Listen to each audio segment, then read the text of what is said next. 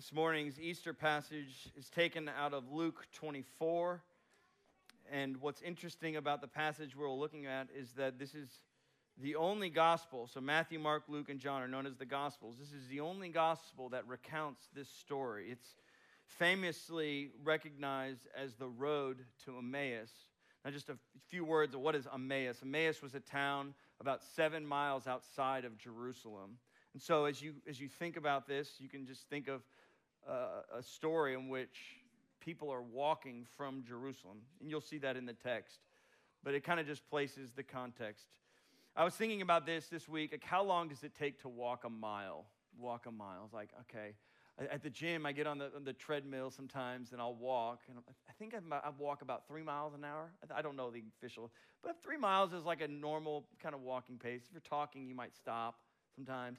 So you think, 2 miles an hour. So this probably took about 3.5 hours, what we're about to read. So that just places some context. But it's a beautiful story, and it's a very interesting story. It is forced my imagination to really rev up, and I hope it does for you today. So it is the story of the road to Emmaus. And if you have your bulletin or a Bible, we'll be reading from Luke 24, verse 13, all the way to verse 35. Hear now the reading of God's word. That very day, 2 of them were going to a village named Emmaus, about 7 miles from Jerusalem. And they were talking with each other about all these things that had happened. Now, while they were talking and discussing together, Jesus himself drew near and went with them.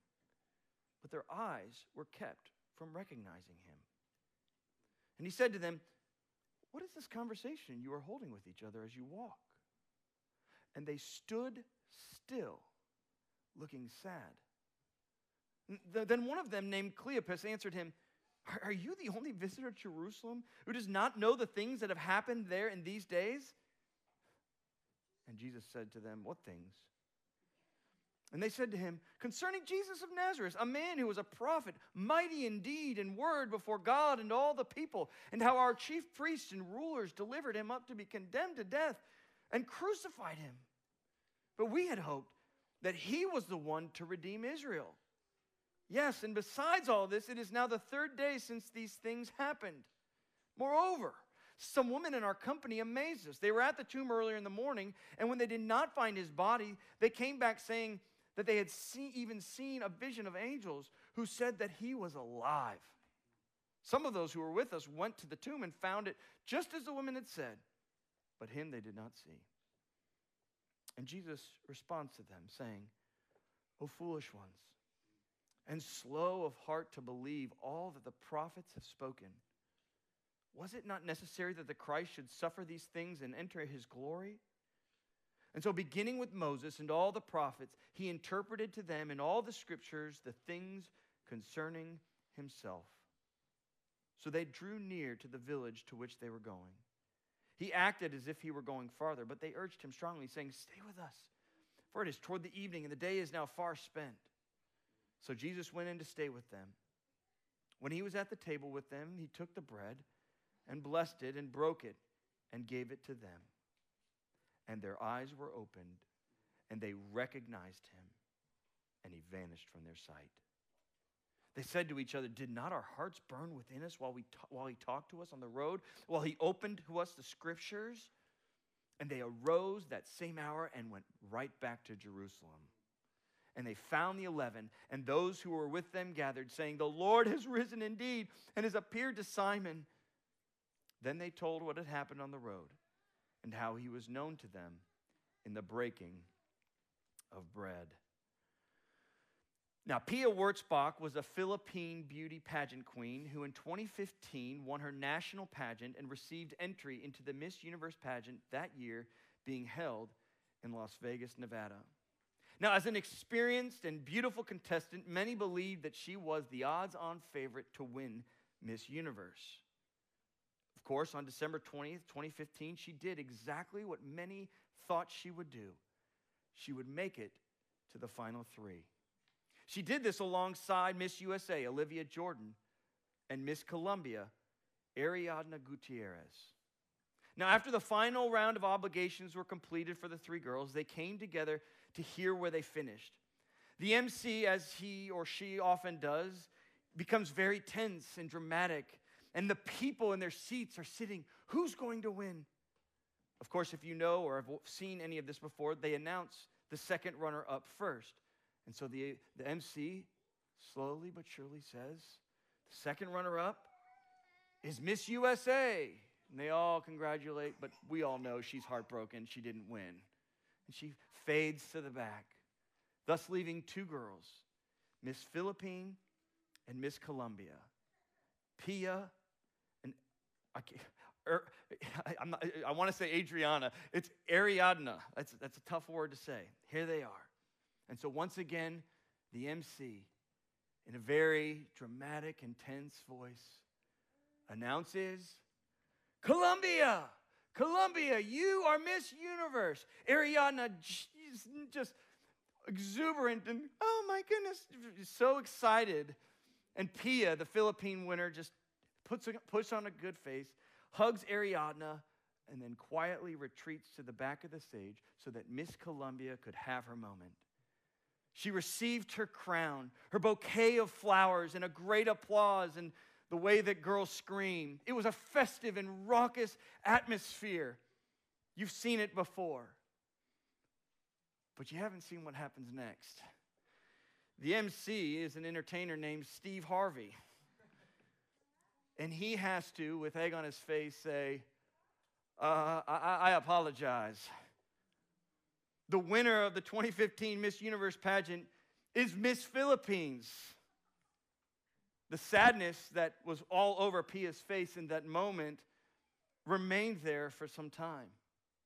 She stood there in the back of the stage in complete and utter disbelief, confused at what had just transpired.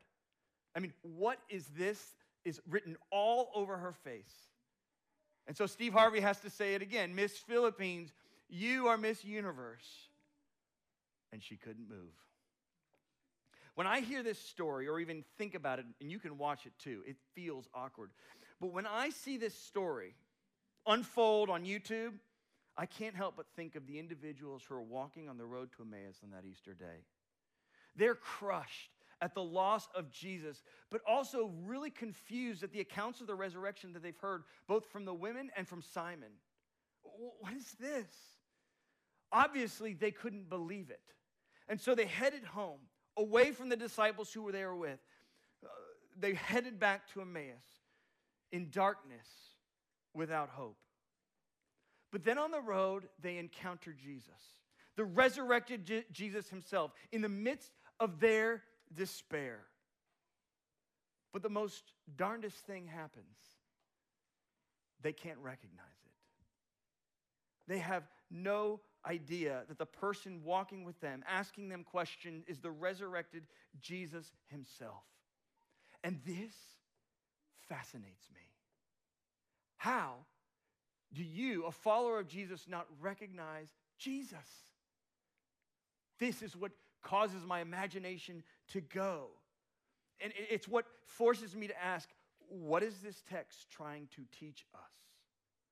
I think there's a lot that this text is trying to teach us, but the one thing that stands out more than anything in this text is that the Jesus himself, the resurrected Jesus, can be alive and well.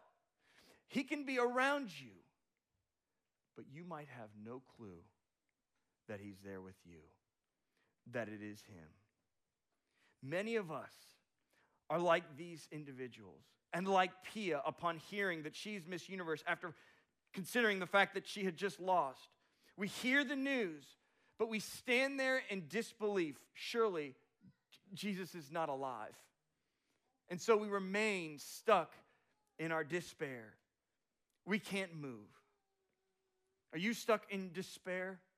I mean, has life just beaten you over the head one day after another? And maybe you have good days, but then those bad days just come, and you feel like you can never get rid of the despair, that truly life doesn't amount to much.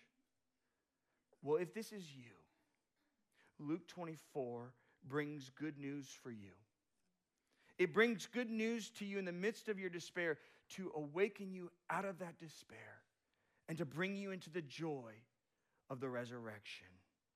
But of course, to enjoy the resurrection, we have to encounter the resurrected and living Christ. And Luke 24 gives to us two ways that we can encounter the resurrected Christ. It is two simple ways.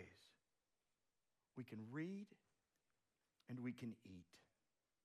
This morning, I want to study this passage in light of what this text gives to us, that we can indeed encounter the risen Lord, the one who has conquered the grave. We can encounter him through reading and eating. Let's get back to Luke 24 and consider how we can encounter through reading and eating. First, we remember that he's alive, but it is vital that we read. Read, read, read. Now go back to the story. Jesus is astonished after hearing what had transpired, and they explained to him what had transpired in the days past. And he's astounded. And in verse 25, he rebukes them. It's a very fascinating rebuke. He says to them, "O foolish ones, and slow of heart to believe." And to believe what? All that the prophets have spoken. And he says, was it not necessary that the Christ should suffer these things and enter his glory? And then beginning with Moses, Jesus then unpacks the prophets and interprets to them in all the scriptures all the things concerning himself. In essence, he takes them back to the Bible, takes them back to the scriptures and says, let me show you how to read. They simply couldn't recognize Jesus in his resurrected state because they didn't believe it was possible, because they did not read their Bibles and believe that it was indeed possible. I mean, this is profound. If you think about it, why couldn't they recognize Jesus?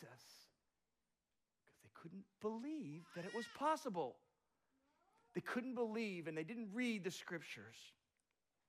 I mean, one of the most profound realities of the Old Testament, if you have read it and have studied it and have thought about it, is that it predicts exactly what would happen with Jesus hundreds of years after it took place. Consider Isaiah 53:5 in regards to the death that Jesus took. Isaiah 53:5, which was written about 608 BC, okay, 500 to 600 years before Jesus. It says this: he was pierced for our transgressions. He was crushed for our iniquities. The punishment that brought us peace was on him, and by his wounds we are healed. We see in Isaiah, Jesus probably taking Isaiah and saying, this is what had to happen for the redemption of Israel. Can you not see it? And then he unpacks probably Hosea 13:14, which says, I will deliver this people from the power of the grave. I will redeem them from death. Where, O death, are your plagues? Where, O grave, is your destruction? I mean, it's right in the Bible. Testimonies of the Messiah experiencing being crushed. The Messiah bringing relief from the grave. And yet these Jews had no clue that was even possible. And Jesus rebukes them for their failure to believe that which is written. I want you to see this. The encounter of their encounter with Jesus was inhibited by their inability to believe what was written in scriptures. And the same truth for them is the same truth for you and me. And so we have to read our scriptures. Not just the New Testament, but the Old Testament. We have to read because the resurrected Christ has so tied up his presence in the scriptures that to avoid the scriptures is to avoid him. If we want to encounter the resurrected Lord, we have to read. There is a great temptation in all of our lives to allow the news of the day, that which we see on our screens or on a social media timeline, to influence us more than allowing the scriptures to influence, us. If you take it from their perspective, it's the news of the day that Jesus was crucified, died, and that there's an empty tomb. It's that news of the day that dictated to them their experience of life rather than the scriptures. And Jesus rebukes them for allowing the news of the day to dictate to them their view of the world rather than the scriptures. Oh, we have to read. We have to know our scriptures. We must read the scriptures in our house when we wake up, listen to them on the way to work, talk about them with our friends. We must ingrain ourselves in the Word of God. For ingraining ourselves in the Word of God, we will encounter the resurrected and living Lord. This is where we find our hope in the midst of a world that is wasting away. A world that we know is filled with competition, despair, and destruction. Read, and you will encounter.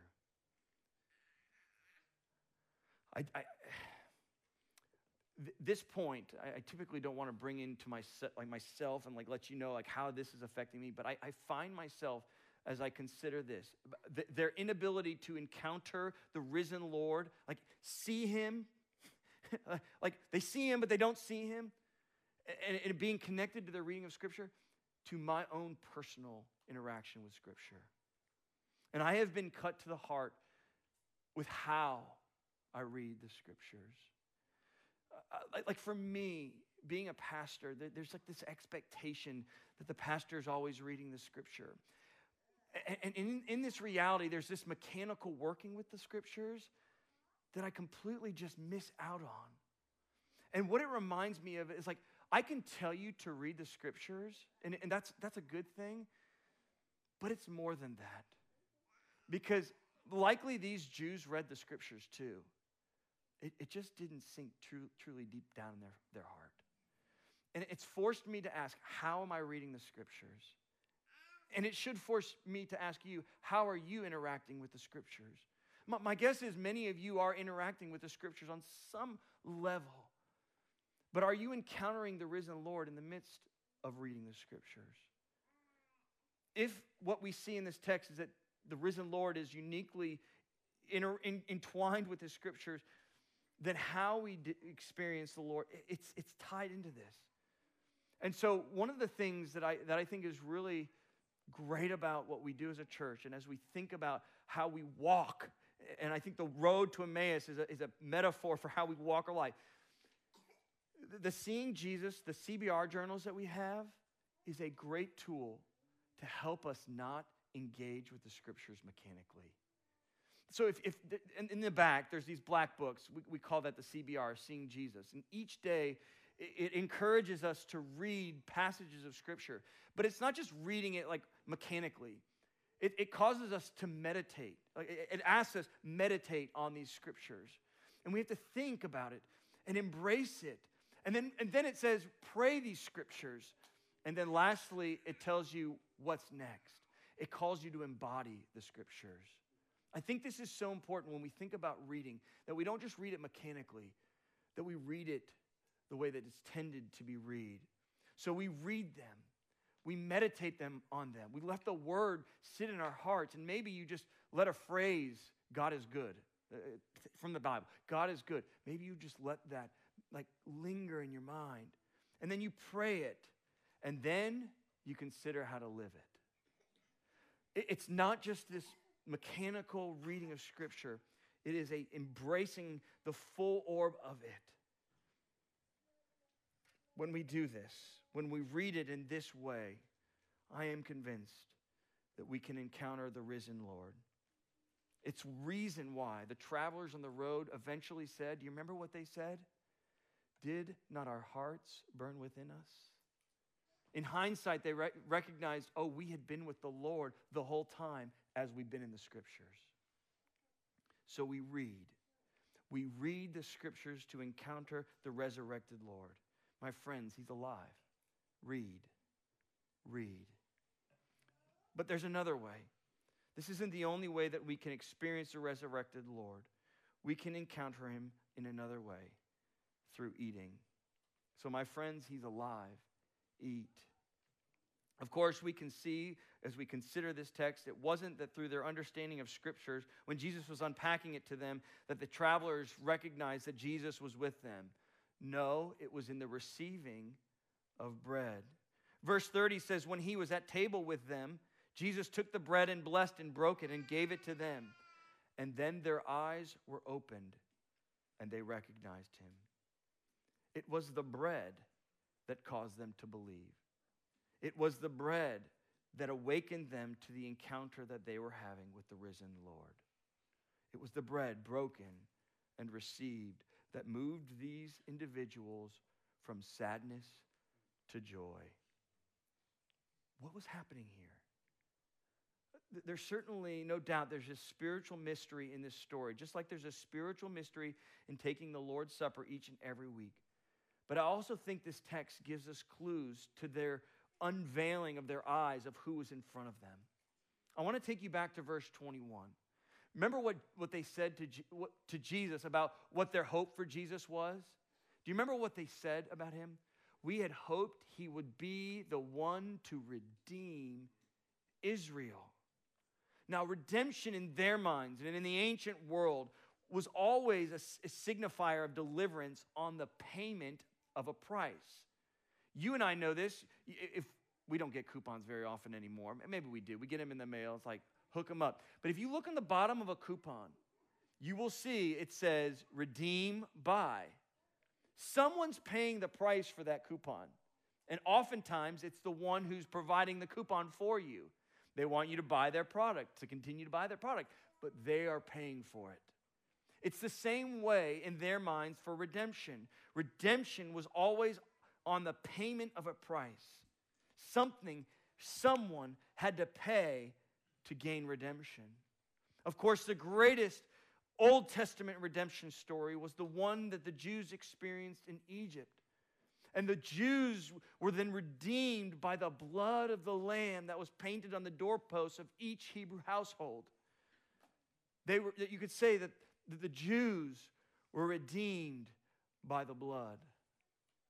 Now, when you take into account what Jesus had explained about the Old Testament, starting from Moses and going all the way to the prophet, and then it leading to the bread, and the very bread being the thing that opened their eyes, I think what was happening here is that they were seeing in Jesus the Redeemer.